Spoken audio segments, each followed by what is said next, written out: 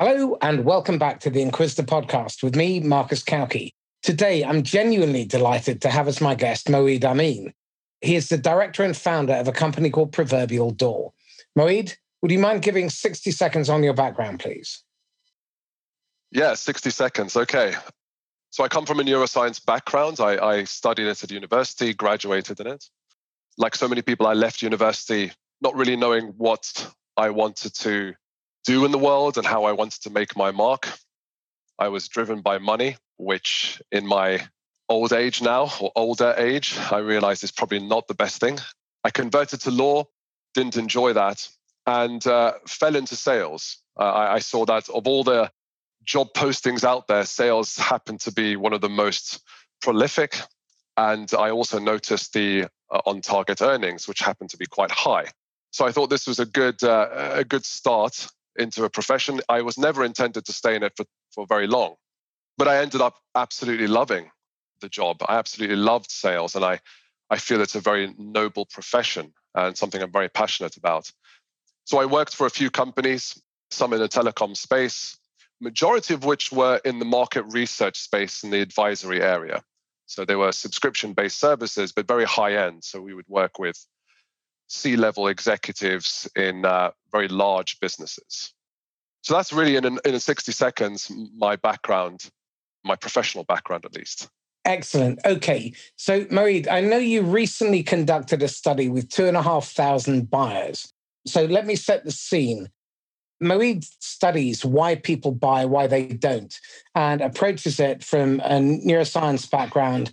And he looks at behavior. And I want to delve into this study because I suspect there's some value. If you're a professional seller, understanding what goes through the minds of buyers and how they are triggered to decide to buy or not is going to be key. But I know you need to lead with an apology to your audience. So let's kick off with that. And Marcus, thank you for mentioning this. And you're absolutely right. One of my passions, which has been even before going into sales, was how and why do people make the decisions they do? Not just in the professional world, but also in the personal world. And the two are very interlinked. And there's been a lot of talk about the importance of personalization in our outreach, particularly cold outreaches. There's also been a lot of talk around being able to scale our approach. So whether you have 100 SDRs or whether you are just the only SDR or you're responsible for cold outreaches and you have a large territory, how can I scalably do that while personalizing? And I wanted to understand whether any, and I suppose this is the neuroscience or the researcher part of me that wanted to understand, what were the numbers behind that? Like, what's the real reality? Because we all know intuitively that buyers want, and people want to feel as if they're unique, right, in what they're receiving from you.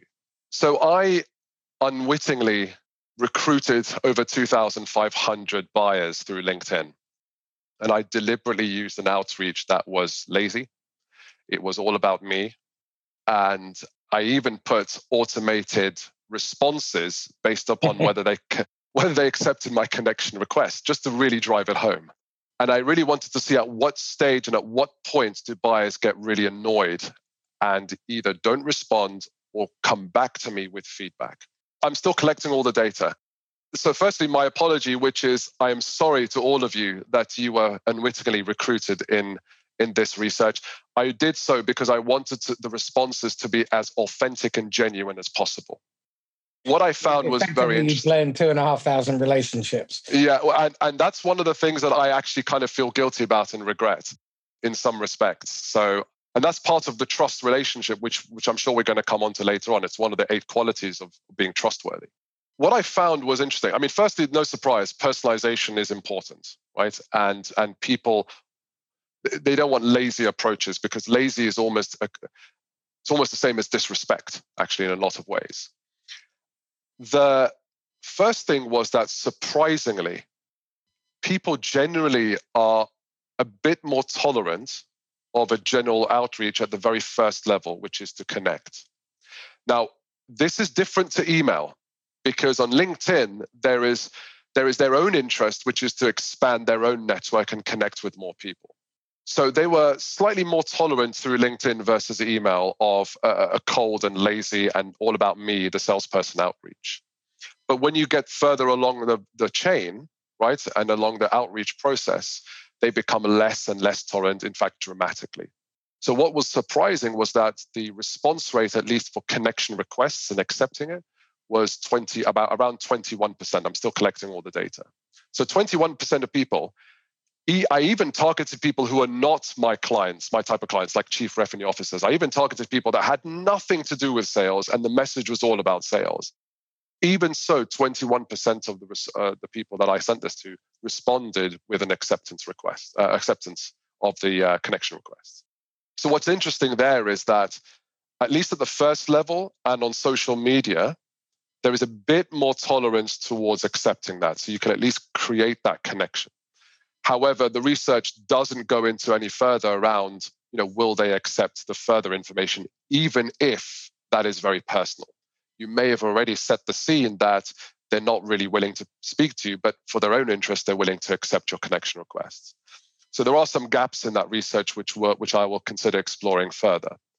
But that was certainly an interesting study, and I wanted to get some real facts behind that to help not only SDRs, but help the business owners and sales leaders to see some of the numbers behind some of the expectations that they're wrongfully pushing on their sellers. When do you expect to complete that research? In a few weeks' time. I would say probably 2 to 4 weeks, depending on my workload.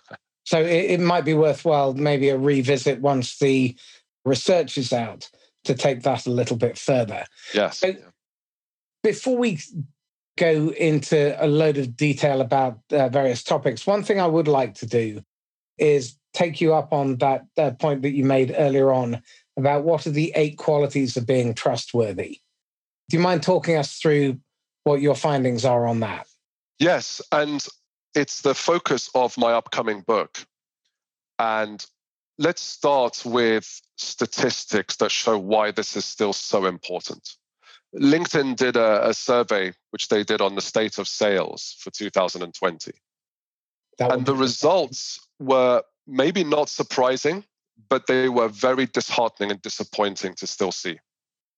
The first piece of statistic was that 40% of buyers feel that sellers are untrustworthy. So just under half of the people that you're probably calling on already have this preconception that you are not worthy of their trust.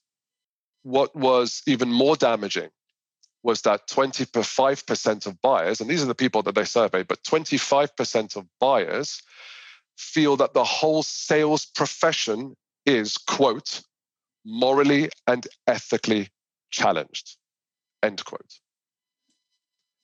And that's a real problem, because without trust, we're not willing to engage with the seller. And this is not just in the professional world, this is in the personal world. I had a story of someone who gave me the story about, they were renovating their home and how they decided on which of the 3 contractors they were going to work with. And when I dug deeper, when we got past the whole, features and the fact that they were more experienced, etc., it came down to one real thing, which is the person that they selected, they felt they could really trust that person because of the way they conducted themselves. Stephen Covey once wrote that, in terms of the quality of leadership is to inspire trust. And trust is made up of 2 things, which is character and competence. And the 8 qualities are really on the character side. So the first quality is authenticity. Are you being yourself when you are engaging with that buyer? Are you not just saying things for the sake of the fact that either you're trained to do so or you think the buyer is going to want to hear those things? Are you saying things because they are in line with your values and your beliefs? That's the first quality of the characteristics of trust. The second one is consistency. Let me give an example. Although it's not a buyer example, it does still kind of hit the meaning home, which is in my second job in sales, I approached my sales director by the name of Tony Pearson. And I asked him, what trait or quality do you need to see in me to consider me for a management position? And his answer stuck with me even today, which is consistency. And I asked him to explain that a bit further. And he said, well, I have a sales manager who I can rely on and trust because he's consistent in his attitude, his emotional state, his approach every day, right? So someone that has too high a peak or too low a trough is not someone that I can rely on to deliver on the goals that we have for our business. I want to have someone that I can trust who is going to be consistent in their approach. They're going to be able to manage the stresses and strains, even if there are things in their personal life. And do they have the maturity to be able to consistently perform? And a buyer kind of wants to see the same, right? Even though things may go wrong, is the seller consistent in how they come across to us every day or whenever we have an interaction? So consistency is incredibly important. The third one's integrity. And that's essentially kind of honesty and trust. Honesty and truthfulness. And there is research in terms of cognitive psychology, and we all kind of know this intuitively, which is even if we don't do something great compared to our competitors, do we call it out and do we talk about that? Or at least do we identify it and share it with the buyer? When we look at buying a product nowadays, whether it's Amazon or even in business, we will look at the reviews. And if the reviews are too perfect, you've heard the saying, it's too good to be true. Well, it's because our brain kind of looks at that and says, no, we don't like imperfection because imperfection doesn't really exist. So we look for inconsistencies. We look for reasons why something may not be 100% perfect. And if the seller doesn't call it out on their own initiative, if the buyer finds that out themselves, they instantly may not trust that salesperson, right? So being honest and truthful is incredibly important for the buyer. The fourth one is responsibility, right? And this comes under the umbrella of accountability as well. Even if something goes wrong, do I feel that sense of accountability and responsibility to the buyer to address that, tell them what we're doing, and also put steps in place to make sure that that doesn't happen again, or there's a minimal risk or chance of that happening again. Makes sense. So to give you an example, my first sales job, I worked for a telecoms business. This was in the early days of IP telephony, cloud computing, etc. We had a DOS attack, which wiped out the system. Right, it went down for a full 24 hours, and we worked with large businesses, some which in construction, etc. They were in effect unable to communicate with themselves and their clients for a full day. So we put stages in place where we were honest in saying, this is why this happened. We figured out why this has happened. This is what we're going to do right now to deal with it for the short term to fix this problem. But at the same time, we're feeding back all that information to our technical team so that they can start to put fail safes in place that this doesn't happen again. And the way that we conducted ourselves, we owned that responsibility. We didn't try to blame the internal person, so a disgruntled employee who left and caused that attack and basically took advantage of a weakness within the system. We owned that responsibility and we owned fixing it as well as helping our clients find a workaround in the meantime. So we didn't just say we'll fix it and leave them to it. We actually gave them advice and guidance and support on how to do so. And I didn't sign off at 6 p.m. like other salespeople, for example, not in the company, but other salespeople might have done. I was online for the whole 24 hours because I felt that responsibility to my client because this was their business at the end of the day. Michael Braithwaite talks about rigorous authenticity. Yes. And what that means is that you have to be authentic all the time, even when it terrifies you, even when it may backfire and work against you, even when it's to your disadvantage. And what that does is it builds immediate and enormous credibility. And I see that lacking in so many sales organizations where they believe that it's okay to lie to prospects, where they should withhold information and be, to quote Peter Wright from the old Spycatcher days, be economical with the truth.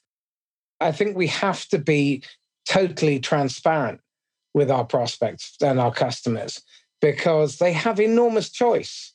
It's the right thing to do. The profession has earned the badge of being morally bankrupt.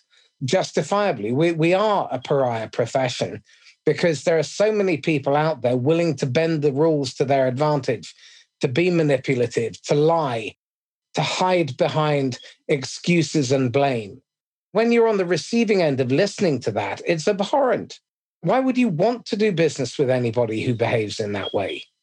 Agreed. And the good news, Marcus, is that by not acting in the way that, say, the large majority or that perception that people have for salespeople, by acting with integrity, authenticity, consistency, you immediately stand out. It's not the brute force approach or the approach that maybe is common in terms of sales training still, unfortunately. It's doing those things will immediately help you stand out. And actually, you'll create a faster and closer relationship with whether it's a prospect or a client. So it's incredibly important. I've just had a feed pop up on my computer. Yeah. And it says Ursula von der Leyen has blamed her trade chief for the debacle that happened last week over the COVID vaccine. And that just sends out the wrong message. It reinforces the message that she and the cabal that she's part of cannot be trusted. That's a whole topic that probably would cover 2 or 3 podcast sessions, which is the structure, our political structure right now, and the short-termism element of it, because they're so afraid of taking responsibility because they're fearful that they're going to have to resign or the damage it's going to have to their brand. And to an extent, that is also the problem with sales right now, because if we are seen as someone who not blames others, but if we fear taking responsibility because we fear what it's going to do to our brand, we fear what it's going to do to our reputation. We even fear that the buyer is no longer going to trust us. But actually, all the research and studies show it's actually the opposite. It's not about owning up to it and then saying, I've owned up to it, that's fine. No. There's a step further, which is, I've owned up to it, but here is what I'm going to do about it to make sure that I win back your trust and make sure this doesn't happen again. That takes a huge amount of maturity. There was a study I read about 10 years ago that said that vendors who admit to making a mistake have an 88% higher probability of selling again to that customer than those who don't. I haven't come across that number, but that 88%, I mean, that tells you the story right there. And by the way, these buyers are not irrational people. They're not necessarily immature people. These are experienced individuals. And they know that they don't live in a perfect world. They know that even they themselves don't deliver perfect products and solutions, right? Everyone makes mistakes. But if you try to hide it, then you're almost being incongruent with the world in which they understand and live in. So owning up to it, that doesn't give a sense of weakness. In fact, that's a source of strength and understanding and maturity. And buyers want to know that they're working with someone who's mature, working with someone who has that business savviness, working with someone who knows that making mistakes is an integral part to growth and success at the end of the day. So they're willing to put aside those mistakes as long as something is done about it. So we've got authenticity, we've got consistency, we've got honesty, we've got responsibility and accountability as a bundle. What are the other 4? So there are 3 more. So reliable, right? And you might think this is connected, this should be under responsibility, but actually it's a bit more than that. Can I rely on you to fulfill your promise to me?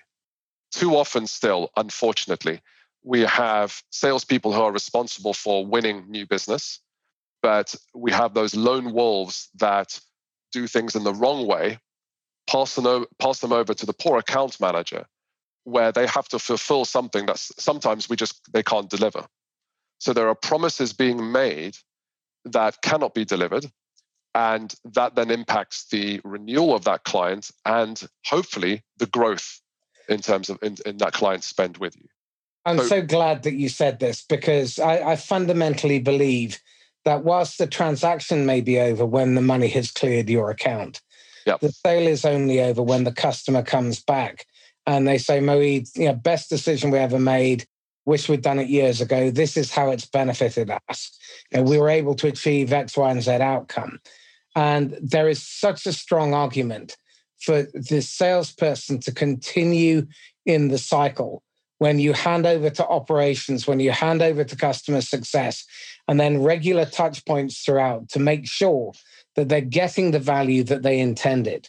And you go above and beyond, because we know that depending on which market you're in and which study you read, it costs somewhere between 6 to 9, and actually studies that I read last year, somewhere between 6 to 21 times more to sell to a new customer than it does to an existing. There are now up to 11 decision makers in an enterprise sale. Prior to COVID, that was only 7. Yes. And you're talking about sales cycles that are dragging and drifting. You're looking at multiple layers. The ability to access people is significantly lower than it has been. Early on in COVID, you could get hold of people relatively quickly. But now, up to 41% of outreach attempts have at least 2 layers of navigation. And each one of those takes 2 minutes and 45 seconds, according to Jerry Hill at Connect and Sell. Now, that company makes 40 million cold calls a year, and they live or die by their analytics. So it's reliable data. It takes 33 outreach attempts to get one effective conversation. And on average, the average salesperson is making 15 manual dials an hour. If you're looking for senior executives in IT, that's 1 in 46. So it might take up to 3 hours of dial time to have one effective conversation. And if you blow it through being untrustworthy, you've just blown away 3 hours. And if you're on £1 million quota, that's the best part of £1,800 of the company's money. Yeah. It's expensive, dishonesty. Very expensive indeed. And it's not just expensive in terms of burning that bridge straight away. There's also residual effect that this has with anyone else who you haven't contacted yet. So Gartner did a study a few years ago around how buyers make the decision on which supplier to go with. And over 60% of that process, we live in a radically transparent world right now. And buyers spend more time doing their own research in terms of looking at reviews, G2, etc., speaking to their peers. They are gathering real life experiences about those suppliers that they are considering. And if you as a salesperson burn bridges by giving promises that cannot be delivered, guess what? That is going to get out very easily. This is no longer the 90s or even the early 2000s where, that may fall down through the cracks and someone may not hear about it unless they're within that small core networking group. Now it's very easy for someone to post that information across the internet and get to a wider audience.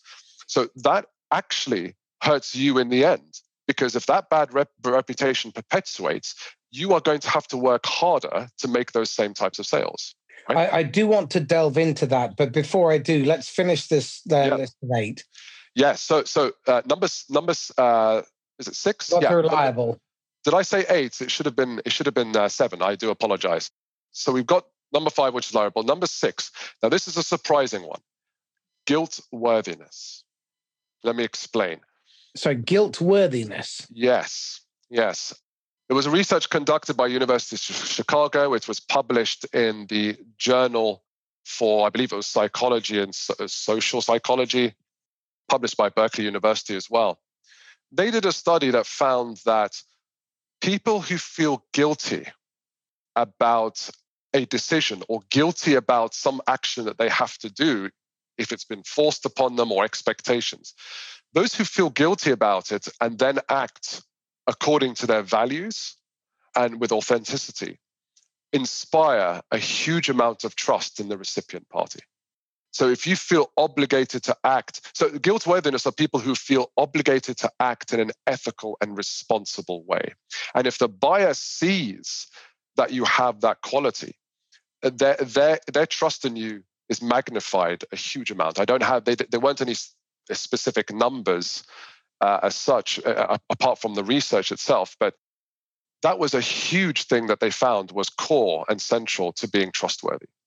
And for sales leaders, for example, one of the best questions you can ask someone, and we kind of hinted at that at the very beginning of this session, which is, tell me about a time when you felt guilty about an action you had to take. And if someone can't give you a good answer or has no answer, that should send alarm bells ringing for you, because they are not reflective of the actions that they take. Everyone does something that they may not be proud of. Everyone has had a situation like that. Those who feel that guilt are those who can inspire trust, because you can talk about the conflict that you felt. You can talk about what action you took at the end of the day, and you can talk about why you took that action and how did that make you feel. If you have a business that's forcing you to sell in a certain way or forcing you to lie, that level of guilt worthiness will help you, firstly, make the right decision for you. But secondly, you may approach the buyer in a very different way. You may even go against what the business is telling you and find out that you're building far more trust with that buyer. So guilt worthiness is incredibly important. It was a surprising finding. That's very interesting. And then the final one is agreeableness. And this is... I'm stuffed in that case. Well, believe it or not, it's not how you think. I mean, there's the typical definition of agreeableness, which is someone who's warm and friendly and cooperative and compassionate. It's not really those soft things, actually. Think about the word influence. Influence in Latin means to flow, right? Marcus, you may have come across a situation where you had a very strong opinion about something, and you shared that opinion with someone who has a different point of view. Now, if that person came back to you straight away, once you've shared your opinion that you feel very strongly about, and they said, you're wrong, and here's why you are wrong, how would you feel about that person?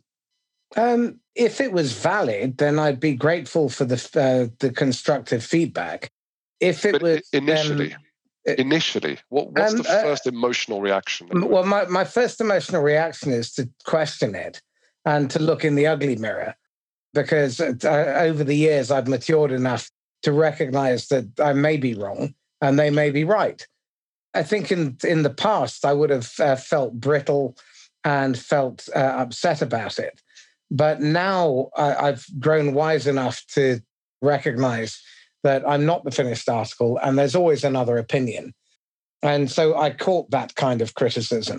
And that speaks to, obviously, the maturity. And it sounds like the fact that you're constantly working on yourself and progressing and learning. But we can't rely on everyone being like that. No. And the problem is that, and there's research. So Tali Sharot wrote a book called The Influential Mind, and there was a series of research that was conducted around how do you get people to agree with your point of view. And why I talk about the word influence is you kind of have to enter that river and move along with them in order for them to be amenable to hearing your point of view. We're kind of trained to do, I hate this word objection handling, by the way, that's a whole other story. But that's just drivel. Oh God, but let's use it, right? Because people understand, it's a common nomenclature. People are taught to agree with the person, but here's what happens, right? Someone throws an objection, right? Or gives a reason, and you say, hey, I understand. And then they go, but here's why I disagree with you. There is no compassion there, right? There's no sense of understanding.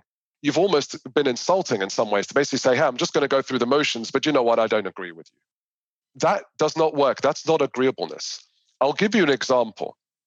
I used to sell advisory services to chief R&D officers of very large organizations. These were individuals that were in charge of hundreds of millions of dollars worth of budget when it comes to their research and product development. And this chief R&D officer was of the strong opinion that in order to improve innovation and to bring in more ideas into their pipeline, he needed to implement an ideation software that was going to cost them in the region of $1 million.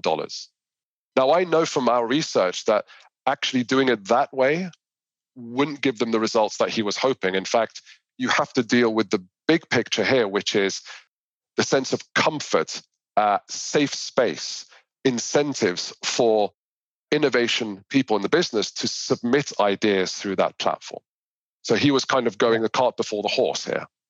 But did I say to him, in the Influential Mind book, you can throw as much data as you want, but psychologically, because we formed that opinion, our reticular activating system says, I'm going to ignore what you've just said, and I'm only going to filter in things that agree with my view of the world. So what we should be doing to be agreeable is to say, and here's how I approached it. I said, do you know what? I actually agree with you. And it's true. Having such a software and platform is important because you have a large organization. You want to centralize where those ideas are coming from. It's more effective to do so. And you can have experts view those ideas and start to assess whether they have commercial viability or not. So there is valid reasons why you should have that. Tell me, how have you thought about getting people to want to share ideas? Because innovators and research people are very analytical. They fear making mistakes. Their identity is around being accurate, being correct about what they do. But we all know that a lot for innovation to happen, you've got to push through a lot of ideas that may not work, but you're trying to get that creativity and sense of creativity going. How have you thought about how you're going to create that safe space for your people to actually submit those ideas in the first place? And he was honest and said, actually, we're still working through that. We haven't really figured out a way to do so. You've touched on something else that's really important, right? Which is by doing that, you created bias safety. Absolutely. That is absolutely fundamentally missing from so many sales approaches. So please carry on. But I just wanted to reiterate that point. Yes, because a typical salesperson without much experience or training actually would have said, I understand where you're coming from. Here's all the data why you're wrong. But you're speaking to someone that's got 20, 30 years experience, right? They have a lot of ego. That's how they got to the C-level position. And you're speaking to a head of R&D who's very well is about being accurate. Mm-hmm. So that doesn't work. Agree with them. As long as you're not compromising on your authenticity, your integrity, and things like that. And in that example, he was right. It was just the wrong way around. Can I challenge that just slightly? Please. Rather than agree, accept what they say and take it as valid from their opinion. My pal Martin Lucas developed a whole branch of mathematics called irrational mathematics. Right. The way you view the world is perfectly rational to you, but to me, it may look like you're mad as a box of frogs, and vice versa. But to each of us, it does appear rational, and it's the way the world is to us. And because you can then map that, you can then start to identify and predict behavior, but also you can identify how to move somebody from a place where they're just considering an idea into temptation and then into making a purchase decision. But you've got to meet them where they are. And this, again, I think is one of the big problems with so many sales methodologies and sales approaches, which is that it kind of you kind of expect the buyer to meet you halfway. It doesn't work like that. You've got to go all the way over the halfway line and meet them where they are, and then gently bring them back to where you believe they need to be for their own best interests. And that's what you did in that example. Yes, absolutely right. And I'd be really interested to read about this irrational mathematics because, as the saying goes, there are over 7 billion people on this planet, but there are also over 7 billion virtual realities on this Absolutely. planet. We all see things based upon, and this is a very big topic, but we all see things based upon our experiences, the knowledge we've gained, our opinions, and the way that we perceive, and therefore the emotions we have in relation to that world and the world we live in. So yeah, you're absolutely right, and you made a really good point. You do have to step way over the line into their world, because you are proving to them that not only am I empathetic to your world and I'm willing to see and step into your world, but I'm willing to also do my homework and help you understand not just your perspective, but why there may be a better way that you may have not considered or had a chance to consider. But by the way, that's part of my value as a salesperson. I speak to more people who are your peers in 1 week than you probably do in a year. And I have a lot of insights to share with you that you could find very insightful and valuable to you. So those are the 7. That's excellent. And again, this is borne out by the research of brilliant minds like Mark Schaefer, Colin Shaw, Matthew Sweezy, Karen Mangia, Barnaby Winter. These are people who are working hard to humanize marketing. And we have to humanize sales as well, because far too often, sales is viewed as this grubby, dark art, as manipulative. And it mustn't be that.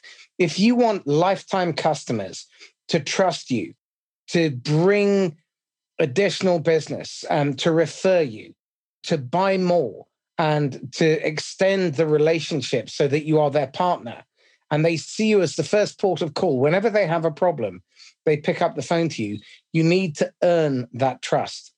And it's through your behavior, through your values. And I remember David Hensel talks about values as the filter through which every decision you make in the company is made. If it fits with the values, then we explore it. If it doesn't, it's automatically rejected. And as a salesperson, having values is really important. There is a wonderful book, I believe it's only on audio, called The Right Use of Power by Peter Block, which I would recommend all salespeople read, and anyone who's in a leadership or a management position should listen to as well, because it talks about the importance of using values as your filter and making sure that the work that you do, because it's based on values, doesn't then create unintended consequences, which again, we see through compensation schemes, through measurement schemes, through management styles. And all of these things then feed the wrong kind of behavior, and they create dissonance in the salesperson. And that then is reflected back through the buyer's distrust. Yeah. I mean, there's so much there that you shared, but the only way the way I would sum that up is: are you living and speaking your truth?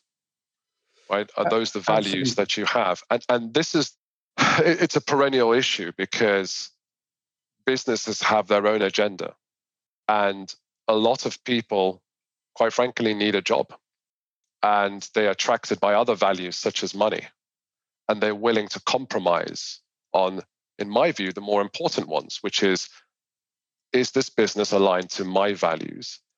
And am I speaking my truth? Because at the end of the day, if there is that dissonance, you'll become depressed, you'll become angry, you'll become upset.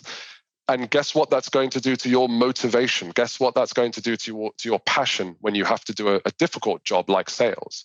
It's going to go down. So it's only going to harm you at the end of the day. And it's not in either party's interest either. So yeah, I completely agree. And I've certainly not heard of the right use of power. So I will look that up for sure. Well, again, I've been looking at the subject of mental health in sales. And if you are inauthentic, if you are consistently trying to hide your weaknesses, if you're holding back your unique perspective, then you're probably not knowing when to say no. And these are the 4 masks that Michael Brody-Waite talks about. Yes. And it's really, really important understanding the impact that this has on you at a visceral level. Because in my experience, that I look at so many sales operations where there is a large number of the salespeople on the road to burnout, because they're constantly fighting against their values in order to keep the rent paid. And that, I think, is a corruption that's caused by bad management and bad leadership, and having the wrong measures in place, the wrong KPIs, focusing on the wrong outcome, the relentless focus on growth at any cost, making the quota for this quarter, which, if you're a privately held business, makes 0 sense. Yes. If you're publicly listed, I get it, because that will affect your share price. But if you're privately owned, what on earth are you doing behaving like a publicly listed company and compromising your capacity to deliver great outcomes and create an environment that your salespeople can be confident and comfortable coming to work for? Yeah. I mean, this is the ugly side of capitalism, because those investors are focused on quick returns because they're trying to sell the business within 5 years. But they're doing themselves harm. They are doing themselves we harm. know. Yep. We know from the research and from the evidence in terms of performance that companies that have highly engaged employees who are not constantly looking over their shoulder whether they're going to be fired or not, whose moral compass isn't constantly being crushed, end up producing 430% higher profit per employee, 290% higher revenue per employee. They churn 40% less frequently. They produce 20% more. And share price compound grows at 316% higher annually. So it's this false economy to go for this growth at any cost. And it's a misdirection, because if you are a capitalist and you genuinely claim that you want to grow fast and maximize shareholder value, then why not do things correctly in the first place? Completely agree. Yeah, completely agree. And to go back to your point about compromising on your values, especially the salesperson's value, who's at the very sharp end of your brand and how it touches on the market, right? And your buyers. Effectively, what we're asking them to do is to commoditize their values and commoditize their humanity. And that can only lead to unhappiness. And actually, it becomes more expensive for you as a business because you're now moving into the churn and burn of hiring and firing salespeople. And that, as we know, and all the numbers and research is out there, that is extremely costly for a company. The average business loses about, and there's a bit of a range, but the average is about £80,000, 20 days of management time, right? Through bad hiring. Is that just for one bad hire, or is that per bad hire? Per bad hire. Per bad hire, because you've got to onboard and train them. And that's not including that for an average business, it takes 6 to 9 months to bring a new hired salesperson to productivity. And that's not even profitability, that's productivity, right? Full productivity in sales occurs after 3 years. Now, oh, really? Yeah, Phil McGowan did his PhD on this. So he's a doctor of sales at the University of Portsmouth. And his research is really clear on this. It takes 3 years for a salesperson to reach full productivity. So if you're burning through 40% of your salespeople, chances are none of your salespeople will ever reach full productivity. There you go. I mean, there you go.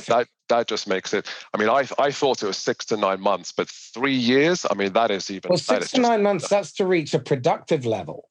And that's where I was thinking in terms of productivity. But for full productivity at 3 years, that tells you everything right there. That in itself should be the incentive for these business leaders to think in the right way about not only who you're hiring, but how you are onboarding them, how you are trusting them, how you're giving them certain space to make mistakes, which is fine, right? As long as you're encouraging them to learn from those mistakes and share that learning with the rest of the team. This is all the elements of servant leadership that my good friend Max Cates writes about in his book, Serve, Lead, Succeed. And he did an extensive research about this. Servant leadership, especially in sales, is how you succeed as a business. And unfortunately, there is too few of that going on. And that was Max? Max Cates, Cates, so Charlie, Alpha, Tango, Echo, Sierra. Excellent. So, Moeed, let's take this a little bit deeper into the neuroscience and the psychology of it all. Compensation schemes. When we measure and when we compensate in order to drive certain behaviors, the unintended consequences are often that what you end up with is a pipeline that's basically full of crap. You get salespeople who are constantly behind on their quota. In 2019, 44% of salespeople globally hit their quota. In 2020, it was below 40%. Only 13% of sales teams, hit their quota in 2019. In 2020, my suspicion is it was significantly less again. Now, if we're driving the right behaviors and we're focused on prospecting for customers for life instead of transacting to achieve our quota for this month or this quarter, if we are driven to do the behaviors that allow us to only sell to people we should sell to rather than sell to anyone who's willing to part with a check, if we work with our customers, and Barnaby Winter says, stop talking about customers, talk about paying prospects, because that shifts your mindset to that continuous relationship. And I genuinely like that. Again, if we think about the neuroscience that goes behind behaving well, what is it that triggers in the brain and in the gut that allows salespeople to be authentic, reliable, consistent, guilt-worthy, responsible, honest, and consistent?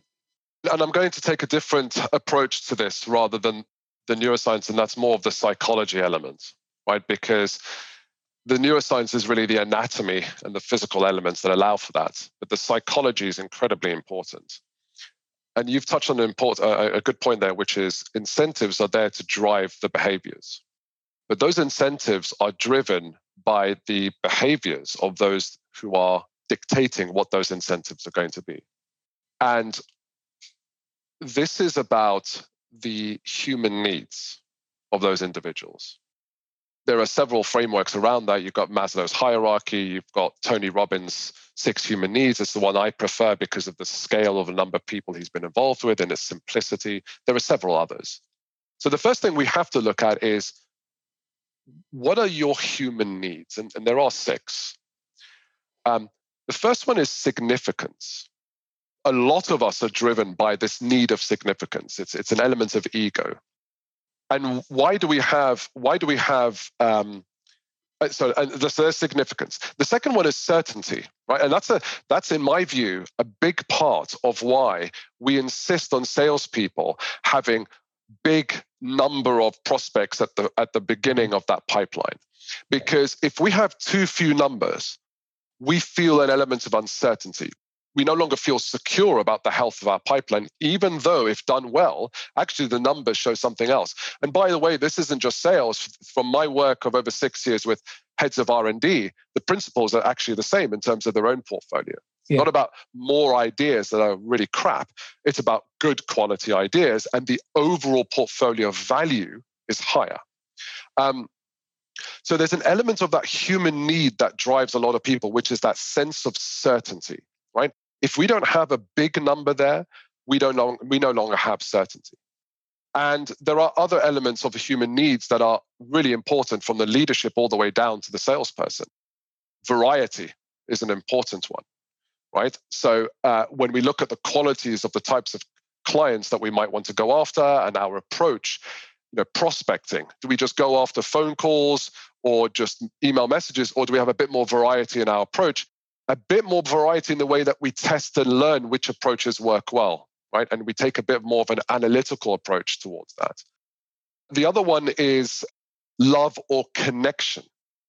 So important to the sales process, because am I trying to connect to that person's world and the way they view their world? Or am I trying to get them to connect to my world? And guess what? They couldn't care less because it's not in their interest.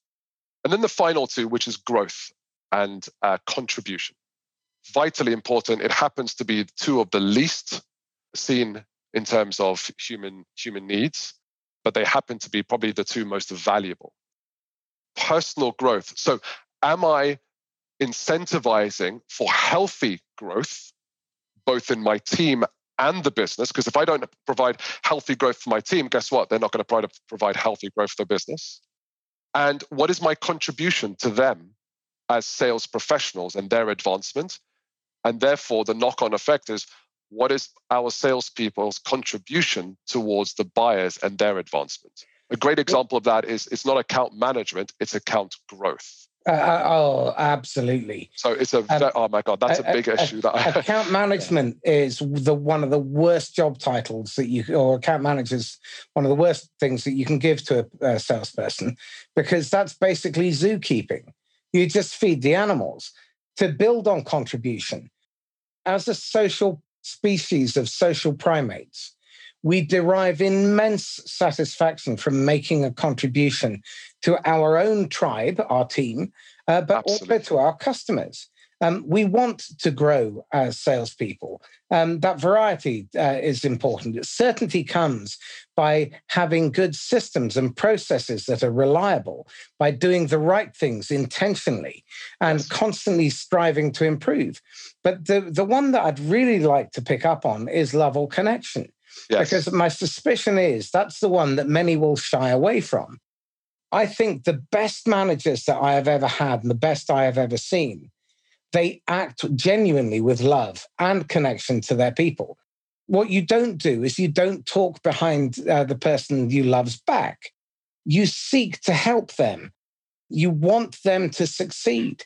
And again, this strikes a chord as a seller, because if you turn up with the wrong intent, which is to serve yourself, rather than acting as if you loved your prospects and have their best interests at heart, it doesn't mean that you're mollycoddling. It doesn't mean that you're permissive. It doesn't mean that you are micromanaging, because that all falls into the category of rescuing, which is helping without boundaries or permission.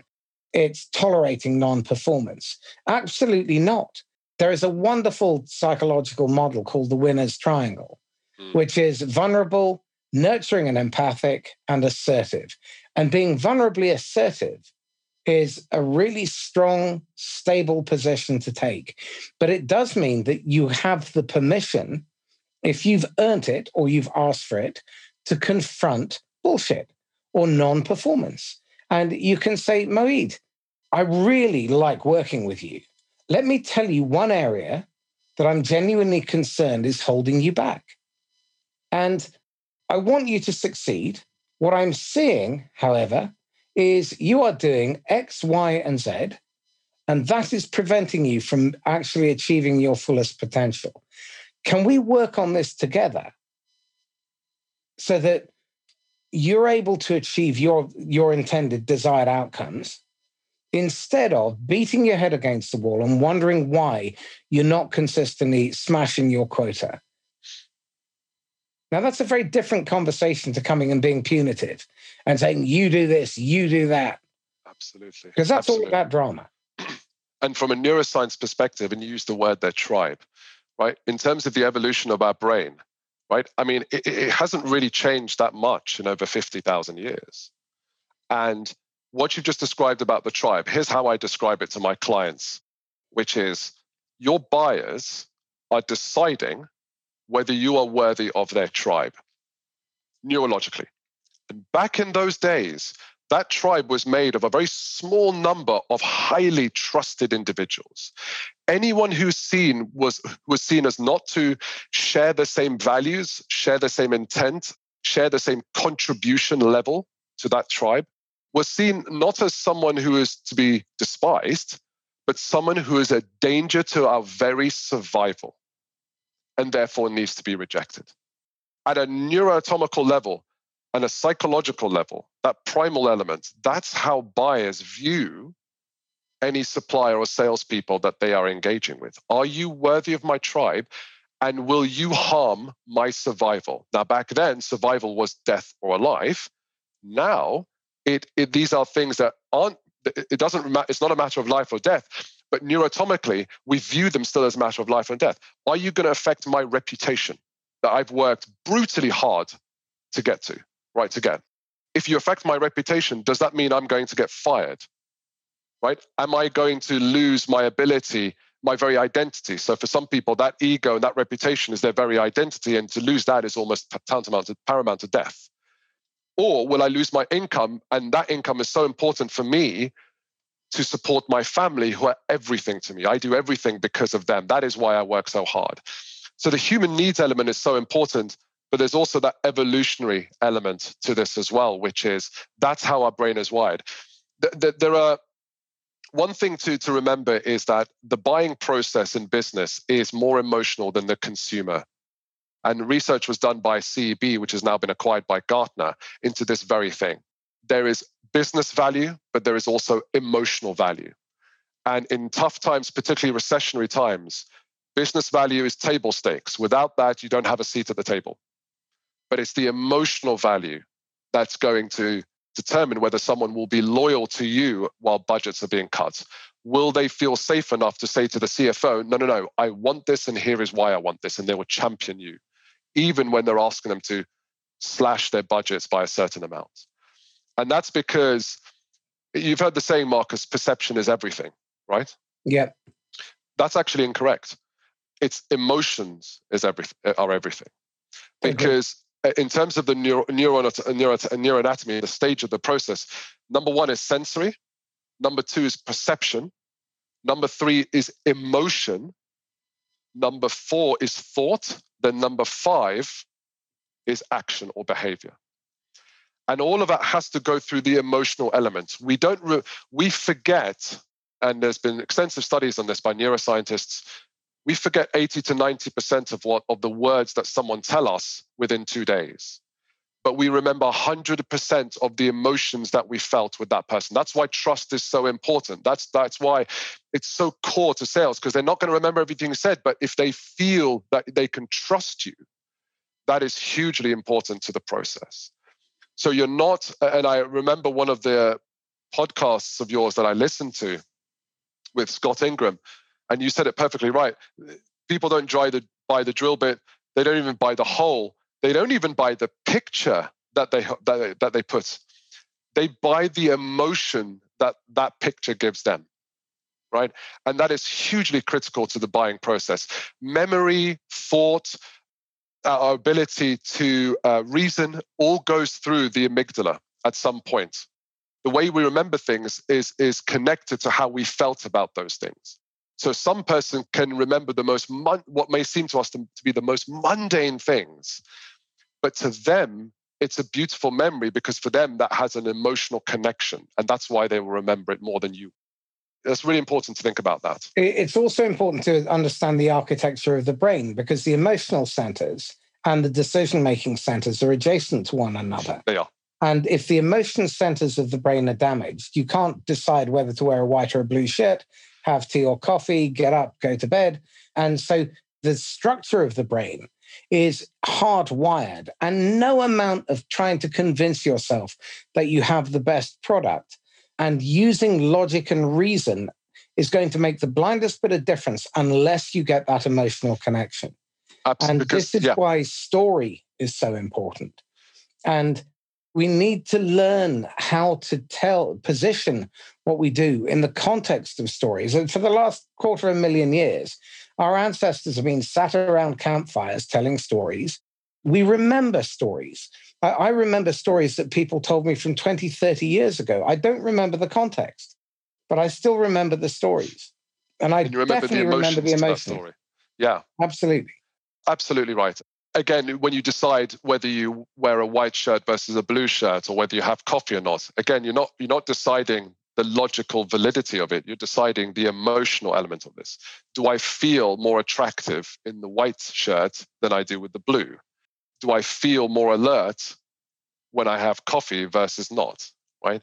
So you're absolutely right. It's all emotion based. And people who say, well, look, I sell £1 million projects, very large projects. It's not based on emotion. I'm not saying that logic is not involved. It absolutely is. But don't fool yourself by thinking that a large part of the decisions they make are not based on emotion. We make 35,000 decisions a day at an unconscious level, most of which are to reject stuff. And of those 35,000, at least 95% are driven by emotion.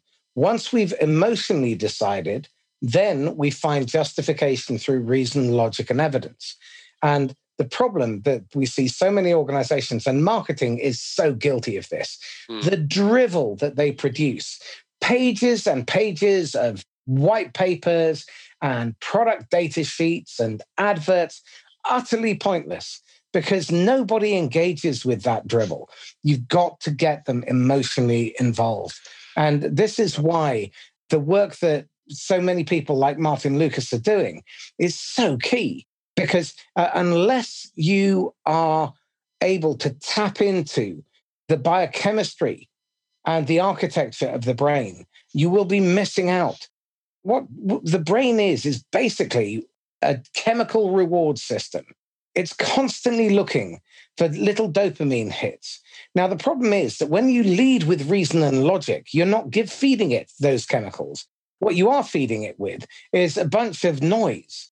And more often than not, it triggers a negative response because the first thoughts that go through people's minds are, how much is it going to cost?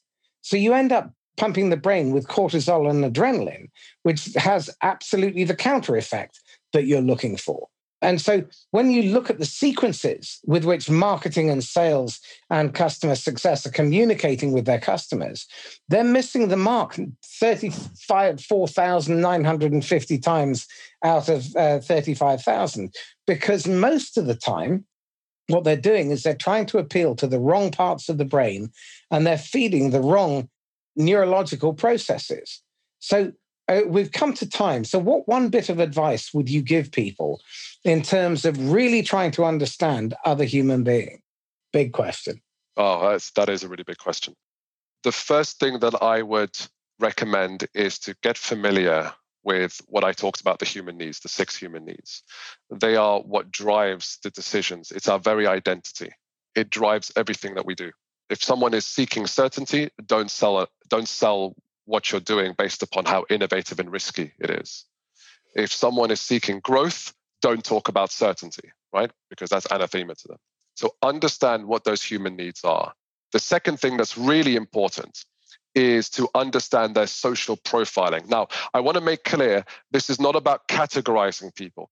This is about giving yourself a few tools to help you just better understand that person. But don't make the mistake. Are you talking about archetypes and stuff like that? You have archetypes. There are so many different frameworks. There's the PCM framework. There's the Miller-Hein framework. There are quite a few. But pick the one that you feel more comfortable with, especially in the heat of the moment in a sales meeting or sales call. But why is that so important? It's because the language that they use and the social profile is how they view the world, right? Their reticular activating system filters all the different senses to only allow the things that they deem to be in relation to their identity of how they see the world and their place within it. So if you're talking to an analytical person, by the way, logic and data is great because it makes them feel good. So talk about the analytical element, talk about the data, talk about the evidence of what you're doing without forgetting the other sides, but lean on that just a little bit more. If you're talking to a driver, then talk about results, talk about speed, talk about goal orientation. They're not going to be interested, they're going to be less so interested about the data. Use that to understand who am I speaking with and how do they see the world, because that's how they accept the world in their eyes. And am I speaking their language? This is not about manipulation. This is about truly wanting to be compassionate and understand that person that you're speaking with. You're not lying, you're just using different language to say the same thing about your product that you would have already said. Right? This is very important. Another element that's worth exploring as well is geographic impact. The UK will have very different filters than, say, the United Arab Emirates or Korea. And again, the science behind this is not only really interesting and very clever, but also vitally important, because what I see happen so often is a US or a UK company looks at opening up in Europe. I mean, Germany is 30 different states? America is 50 different states, and you've got variances between East and West, North and South, and there is no one size fits all. And it keeps coming back to that point that we made earlier, which is you need to meet your prospect where they are. So, Louis, and this has been a fascinating conversation. I do hope you'll come back. Absolutely. Yeah, this is you ask amazing questions, and it's a great discussion. So yes, I would be more than happy to do so. Well, tell me this, talking about going back, you have a golden ticket and you can advise the idiot Moeed, age 23. What one choice bit of advice would you give him that he'd have probably ignored, but he would have valued or would have benefited from if only he'd paid heed? There are two, if you don't mind me sharing two. Please. I had troubling experiences when I was young, which affected one main thing, which is my sense of self-esteem. So if I went back to my 23-year-old self, I would I would find a way to convince him that his self-esteem it's everything, and it's important for him to address and to not to lose that. That is the biggest advice I'll give myself. And then the other one is, and it's kind of connected to it, because without self-esteem, I wouldn't have done so, or less effectively, which is, take care of who are the 5 people that you hang around with, as Jim Rohn says. I think back then I didn't feel I had the self-esteem or self-worthiness of myself to be able to push that into people who are what I would have viewed as way above where I was, but I would have pushed him to do so a lot more. So those are my 2 answers to that question. Very interesting. Thank you for that. Tell me this, what are you struggling with? What are you wrestling with at the moment? Oh, gosh. The biggest struggle that I have is my frustration with how, in my view, and from the discussions I have, sales is still stuck almost in the 90s and early 2000s. Our buyers have run ahead of us, and we haven't adapted our. And I'm talking generally, right? I'm not saying that there aren't any companies that are doing great. There are some companies doing amazing things, but I'm struggling with and frustrated with getting sales leaders and business leaders to see that there is another approach that is proven to show success. And even when I use all my techniques, it's very hard for them to go against that grain, because in terms of evolutionary purposes, you're asking them to step outside of the tribe, and that's really vulnerable for them. And they would rather go back to safety as opposed to staying vulnerable, even though logically it's the right move. So, for example, I had a conversation with a sales leader for a mid-sized company, and he was only interested in hearing about ideas from within his industry. Yet, he was trying to outperform his industry. So I said, well, you need best practices from outside of your industry if you want to perform better than what everyone else is doing, because those other industries have gone through things like stakeholder engagement and management and far more than your industry has. And you're just starting to get to that in your industry. So you need to learn from their mistakes over decades and decades of experience so that you don't have to go through that pain. I struggle at the moment with getting these leaders to see that, and it's not a new way, it's a better way, right? It's a way that's proven. And I'm still surprised and in some ways disheartened by how often I'm still seeing that. I think we still have a lot of work to do as sales professionals, and we need to kind of champion that. Hopefully I've made sense there, but that's for me is the main frustration. You absolutely have. And again, you and I are both of one mission, which is to make sales a force for good, to make it an aspirational career choice, and one that the next generation can be proud and aspire to get involved with. Absolutely. Again, what's really interesting here is that you're meeting this kind of resistance from the leaders who can't quite let go of the idea that we need to make $100 a day or $300 a day, and we've got to get 15 meetings in a week. And they focus all on the lagging indicators. Yeah, agreed. But in my experience, because again, you and I have been kind of selling similar stuff for a while. And what I've found is that by having people describe their desired outcome and then work together to uncover why they're not achieving it, and then have their fingerprints all over the solution in terms of how they can attain that desired outcome, enables them to move incrementally away from what they hold on to, because the past and their habits have a hold on them. But there is a magnetism to the shiny new future, and helping them map that process so that they can see how they can make the outcome happen and what the cost of staying stuck is, but more importantly, how you can transition with the minimum amount of resistance, because you tapped into it earlier, that so many people are worried about losing their jobs, losing face, their reputation being damaged, or their careers being limited or halted. And so we need to be their ally. I fundamentally believe that as salespeople, people come to us for leadership and a safe pair of hands.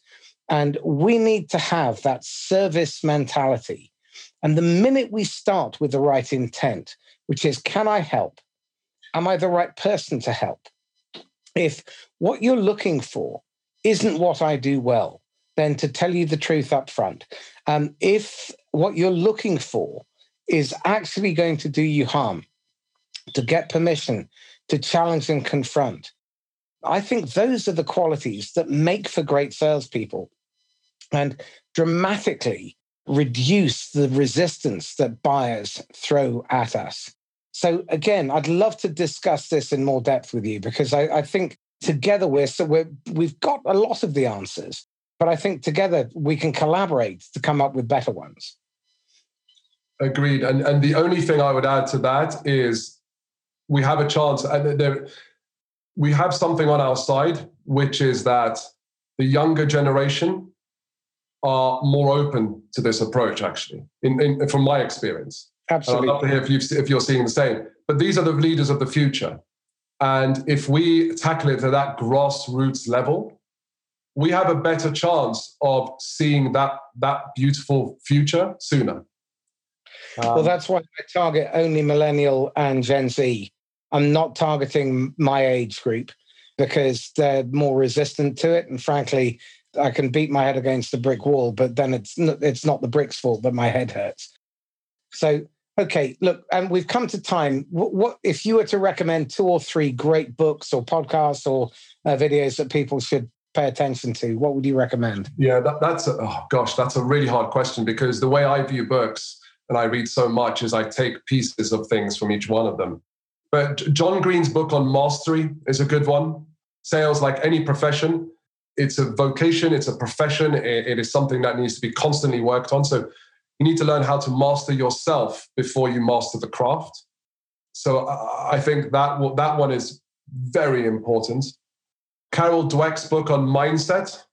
Yeah, brilliant. Because growth is incredibly important.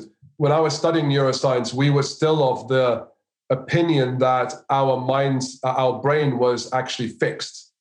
It's only in recent years that we've realized it's fully plastic, and it's plastic until the day we die. Obviously, its level of plasticity lessens as you grow older, but it's still plastic, which means you can learn new things. And it's about the way you view the world and the mindset. That's very important. Just off the top, there are probably about 50 others I could recommend. But to build on that point, the more you train your mind to be open and to learn, the more open and plastic it is. Since the age of 23, I put in 1 to 6 hours of study a day. And my brain has not even come close to filling up. And in fact, what it does is it creates more connections, but it also raises more interesting and better questions. I know that was a topic we planned to talk about, so that we'll bring that into the next episode. That's a big one. Right? But it's huge. Yeah. Okay, how can people get hold of you, Moeed? First way is you can see more about what I'm doing on proverbialdoor.com. You can email me directly, so mamin@proverbialdoor.com. And you can also find me on LinkedIn, which is /Moeed Amin as well. We also have a channel on YouTube where I post a lot about guidance and advice, as well as interviews with some of the best well-known experts, not just in the field of sales, but all the peripheral elements to do with sales. So we have someone who's a healthcare specialist, functional medicine, about health and focus and mindset, etc. We also have Mark Bowden, who's all about human behavior and body language. We really look at the peripheral area that impacts sales. So those are the four areas that they can find out about me. Excellent. Moeed Amin, thank you. Marcus, it's been a pleasure. Thank you very much. So this is Marcus Cauchi signing off once again from the Inquisitor podcast. If you found this interesting and worthwhile, then please like, comment, share, and subscribe. And if you'd like to learn more about how you can grow your business and achieve hypergrowth whilst maintaining an environment that people love to come to work, where customers keep coming back and keep investing in your solutions, then please drop me a line at marcus@laughs-last.com or contact me through LinkedIn. And if you think you'd be a good guest or you know someone else who would be, then please connect us either via email or via direct message. In the meantime, stay safe and happy selling. Bye-bye.